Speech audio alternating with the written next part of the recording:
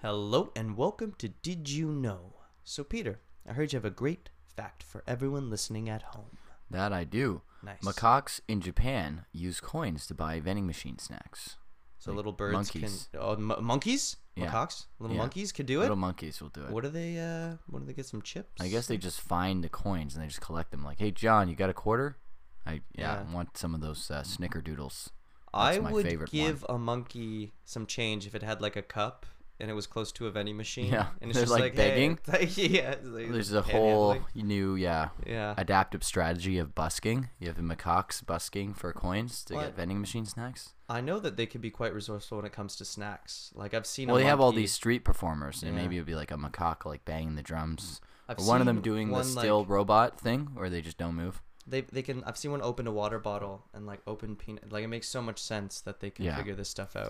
It was just eating vending machine snacks on a cell phone. Soon we got to get them working so they can have more purchasing power. Yeah, takes The their totally cell phone untapped selfies. market. Yeah, Monkey snacks. Come on, guys. yeah, exactly. Well, that fact again is macaques in Japan use coins to buy vending machine snacks. That's it for today's episode of Did You Know? We'll see you again tomorrow.